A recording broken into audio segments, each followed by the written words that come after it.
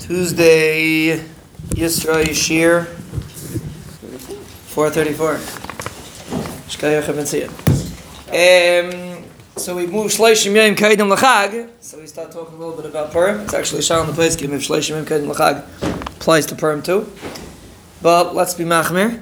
Let's start with Parsha Zachar. So it's a discussion in the Paiskim if you have to hear every word in Parsha Zachar. Many Paiskim hold you're not mechuyev to hear every single word, you're just mechuyev to hear the inyan.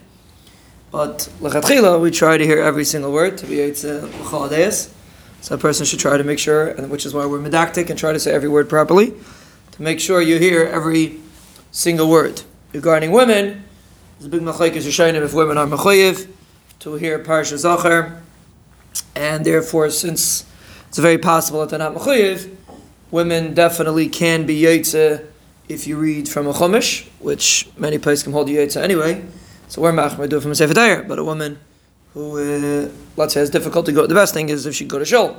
But if she has difficulty going to shul, one option would be to read it from a chumash. Another option would be if she comes on Purim to davening, so she comes 5 minutes earlier before they start the Megillah. She comes to Kriyas HaTorah, and according to many places, can be yotze with that Kriya. Yotze the mitzvah of Zechira is Ma'isa Amalek. So Mela, she could be yotze, then also a woman who's not so pasha to choose Mechuyev B'chlal could do it also. Or she could just come to shul. Those are her options. But lechatchila, it's not proper to make a kriya special for women. Many places were not happy about it, and therefore, even though there are many places that have the minhag to do, but in a place where there is no minhag, lechatchila, you should not take it as sefer Torah specifically for women. Those that do it, there are who to be saimech on.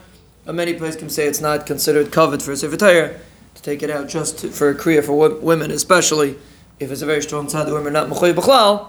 So the best thing would be to do one of these options, either to come during the regular Parsha Zachar, or to read it from a chumash at home, or to listen to the Kriya on Purim, which according to many places can be yotze with that Parsha Zachar.